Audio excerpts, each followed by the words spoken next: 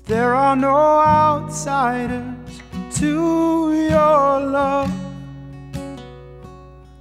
We are all welcome, there's grace enough. When I have wandered, Lord, the cross is the open door. There are no outsiders, I'm not an outsider to your love. So I want to start off a little different this morning. I want to talk about confirmation bias to start the day. The definition of confirmation bias is the tendency to search for and interpret, favor, and recall information that confirms or supports one's prior personal beliefs or values. It is an important type of cognitive bias that has a significant effect on the proper functioning of society by distorting evidence-based decision-making. We see this all the time these days, this confirmation bias. We discard things that don't fit what we already think or believe, and we actively seek out things that confirm what we already think or believe. It's well documented, well studied. Even people who don't want to have a confirmation bias have a confirmation bias. I'll give you a quick, very controversial example. Aspartame. The artificial sweetener in Diet Coke and other sugar-free treats is one of the most studied and researched foods ever, because someone at one time said they found a link between some kinds of cancer and artificial sweeteners. Over and over and over and over again, with huge studies funded outside of the industry and in multiple countries with peer-reviewed research and all the things that make scientific evidence believable and trustworthy, they have found no link between those two things. I say this still fully believing deep down inside of me that aspartame is bad for me. Chad says Lori too. My very scientific husband is likely rolling his eyes at this because he knows that I want to believe it's bad for me, even though there is no evidence that this is true. Like I said, it's very controversial in my household. Confirmation bias is active in almost every area of our lives today. We seek out and believe things that solidify our personal points of view, and we disregard and discount things that do not. Now, some of you might be sitting here thinking, okay, Pastor Natalia, this is church, not Psychology 101, so where are you going with this exactly? Well, today's reading from Jeremiah is a perfect example of confirmation bias. And we kind of need the full story. We only got a few verses this morning, but I will give you the overview. I love this story from Jeremiah. It is one of my favorites. I was so happy to have it pop up on the lectionary on my preaching Sunday. There is some level of comfort for me knowing that confirmation bias isn't a modern issue, not even close. Now, we don't often spend a lot of time in Jeremiah. That's not because we don't think it's important or valuable, but this book is very contextual, and it requires quite a bit of backstory to understand what's happening and where we are, particularly when it's just a little snippet like the 4 verses in front of us today. So for the sake of time, I won't go full into the history of Jeremiah here, but I will give you just a little context. Jeremiah was a prophet to the people of Israel through a full 5 king reigns of 5 different kings, and the fall of Jerusalem and the complete destruction of the temple. Jeremiah is sometimes referred to as the weeping prophet because of his writings of lament and sorrow. I've had more than one person tell me, oh, Jeremiah is so depressing. This is the core of his writings are lament. Prophets came in biblical times not to tell the future, but to tell the truth. Their role in Scripture is to speak the word of God to the people. In today's reading, we find the people of Israel literally standing in the rubble of the first attack on Jerusalem by the Babylonian Empire. The Babylonians had attacked the city of Jerusalem and forced the leaders of Israel into exile. Things were hard and bleak, and morale among the people was not good. The people were longing for a word of deliverance from God. They are so tired. So in come the prophets. Yes, plural. Hananiah is also a prophet, and he shows up to speak a word from the Lord. And he tells the people, things are going to get better, you guys. Everything is going to be okay. Listen, everything you've lost is going to be restored. I'm here to tell you, exile is over. Let's throw a party. And then Jeremiah gets up and says, oh, may this be true.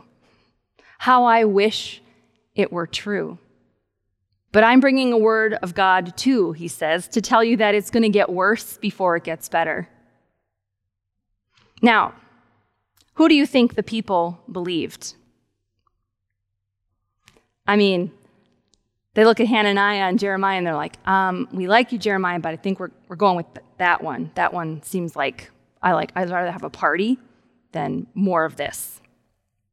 And truly, the temple is still standing at this point, and eventually it will be fully destroyed, and the exile will go on for many more years. And this book that we find this story in is not named Hananiah, so we also know which one is true, I think. I love this story. I love that Hananiah looks at the people, and he sees how desolate they are feeling, and he tells them, you know what, it's going to get better. It's going to be okay. I can relate to that. I love that Jeremiah doesn't hold back his harsh word on the people just because they're tired and don't want to hear it. I can relate to that too. I love that the people listen to the two prophecies and then decide on which one they feel like believing that day.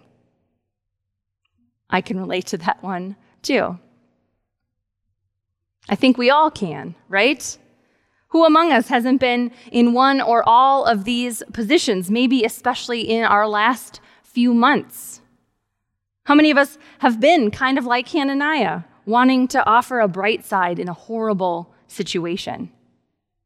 How many of us have been like Jeremiah, wanting to wake people up and remove their rose-colored glasses? How many of us have been like the Israelites in this story, wanting to pick and choose the truth that feels best to them? I love the story because it is so darn relatable.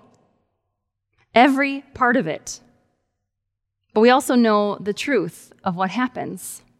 Things didn't get better right away. The exile was, in fact, only just beginning. Jeremiah reminds the people that most of the true prophets from their own history, they didn't just tell the people what they wanted to hear. The role of speaking truth is not easy. It's not glamorous. We've heard in weeks previous that being sent requires something from us, that we too are sent out to tell the truth and proclaim God's work in the world. As author and preacher Debbie Thomas says, those truths are hard and holy. Hard truths about God's anger and disappointment and grief. Hard truths about the need for repentance and return. Hard truths about the high cost of justice. Hard truths about patience and long-suffering and sacrifice. And here's where I think today's gospel from Matthew comes in. Because the words Jesus spoke to his disciples at their sending begin with, "Whoever welcomes you welcomes me." Now, so many of us have heard this gospel, including myself, and thought, oh, we just need to be more welcoming. That's easy. Okay, good suggestion, Jesus. I'll take you up on that. We'll get right on it. We'll put all our welcome on our sign. We'll have greeters at the doors. We welcome everybody, right? But listen to that again. Whoever welcomes you welcomes me. This is about being sent and receiving welcome. Boy, if that isn't a much different thing. If we have to be received, then we have to go somewhere. Somewhere not here. That is what it means to hear these words when we say we are sent. Then and only then, once we have been sent and received, then Jesus talks about how we welcome others. We can't do this welcoming thing if we haven't experienced it first. We have to learn what it means to be reliant on others, to move ourselves from the center of the story. Come to me, I am right here. Open the doors, come in. We remove ourselves from that center where people come to us and we go to them. We leave the center of the story and head to the margins because that is where we find Jesus. And that is where Jesus sends us every time. And it is in the margins where we learn what it means to be welcomed. This means we take our sending quite seriously. We learn what it means to be on the margins, and we don't just go there for a quick service project, but we stay there for a while. See, Jeremiah doesn't give this hard truth and then walk away back to his gated community up on the hill away from the Israelites. He's called the weeping prophet because he stays right with them in the hard stuff, with the people who are suffering in the rubble of their city, and he cries with them. Jeremiah tells a hard truth, but he does it with love in action. He does tell them, things are not good. He tells them things aren't going to get better either. They're going to have to stay here a while. And then he says, but God will not and has not abandoned you. And then he stays. You see why I love this story so much? Doesn't it seem kind of familiar right now? So what happens next? Well, things get worse. And Jeremiah says, ha, I told you so. No, I'm kidding. He does not. Of course not. He tells Hananiah, he says, you made the people believe a lie and you gave them false hope. And then Hananiah dies. It's just a fun little fact in that story. And then Jeremiah tells the people, with maybe just a little bit of I told you so in his voice, we're going to be here for a while, but we can do it, and we're not alone. So build homes, he says. Get married, have children, make a life here in the rubble. Learn to do better for your children and for your children's children. God will not leave us alone, but God will not let us continue to abandon those who need us. It is what it is right now, but now is not what it will always be.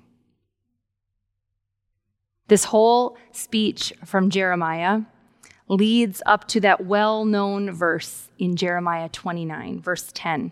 For I know the plans I have for you, says the Lord, plans to prosper you and give you a future, plans not of harm, but of hope.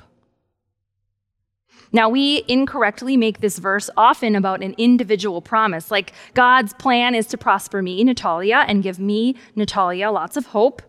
And I like that. It sounds really good. I like this part of Jeremiah. Just this part, though. I don't want all the stuff before it, not the part where I had a part to play in all the injustice around me, or the part where God is angry, justifiably angry. Just this part where God tells me he wants my life to be good. You know what that is? It's confirmation bias. God wants me to have just this one good spot, nothing else around it. I'm going to ignore all of the other parts.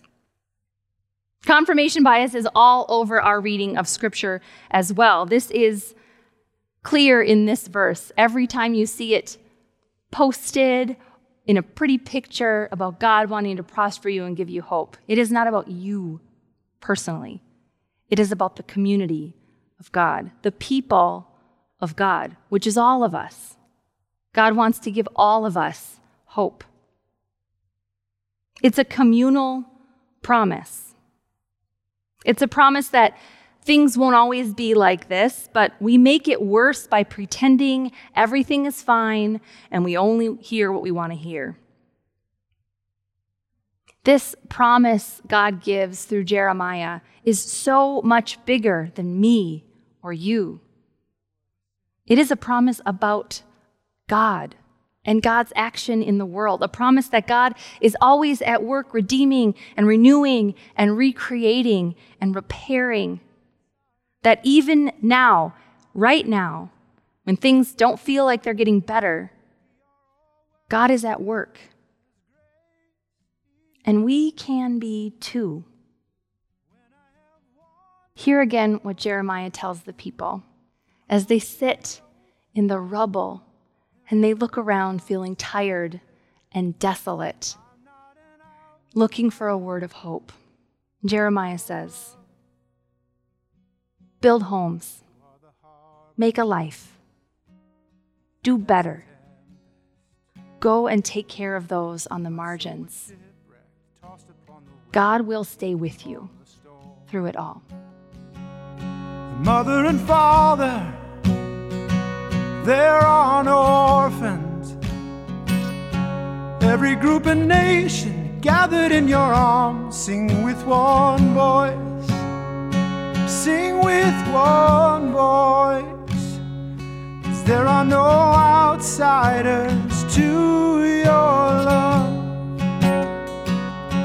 We are all welcome, there's grace enough. When I have wandered, Lord, the cross is the open. As we go out and serve in this difficult, hard time, in the rubble of the way things used to be, I challenge you to be cautious and wary of false hope, of quick solutions and easy answers. There is work to do when we are sent, and we might be here a while. But we are not alone when we are sent. We are never sent alone. So go in peace to love and serve the Lord. There are no outsiders to your love. We are all welcome, there's grace enough. When I have wandered, Lord, your cross is the open door. There are no outsiders. I'm not an outsider. There are no outsiders to your love. We are all welcome, there's grace enough. When I have wandered, Lord, the cross is the open door. There are no outsiders. I'm not an outsider. There are no outsiders. I'm not an outsider to your love.